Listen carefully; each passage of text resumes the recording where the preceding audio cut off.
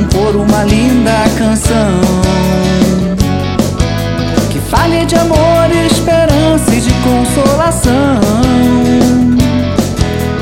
Basta seguir os ensinos de seu mensageiro, Jesus, nosso irmão e amigo, caminho pra vida de luz.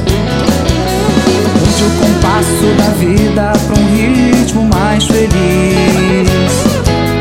Faça dos contratempos momentos como aprendiz. Altere a tonalidade pra simplicidade e a paz. Vive em plena harmonia com o bem, você é capaz. Tudo bem se não fez 1000 canções, deu palestras ou publicou. Fazer isso seria legal se dentro da moral e do amor. Faça de seu exemplo o legado maior de sua história aqui.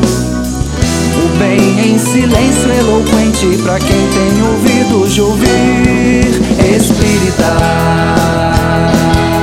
faça da sua vida uma canção.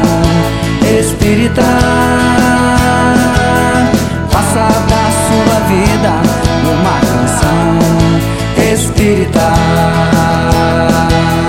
faça da sua vida uma canção. Espírita, faça da sua vida uma canção.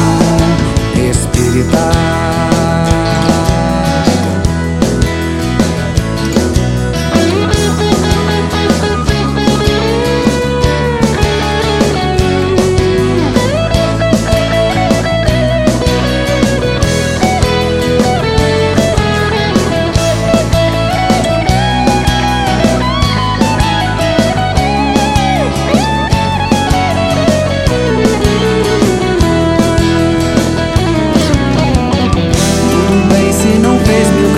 Deu palestras ou publicou.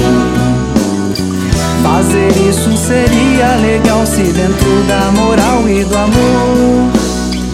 Faça de seu exemplo o legado maior de sua história aqui. O bem em silêncio eloquente pra quem tem ouvidos de ouvir. Espírita,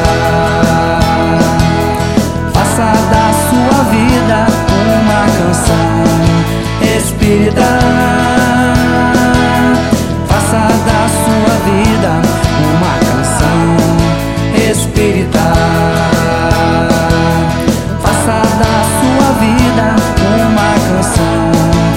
Espírita,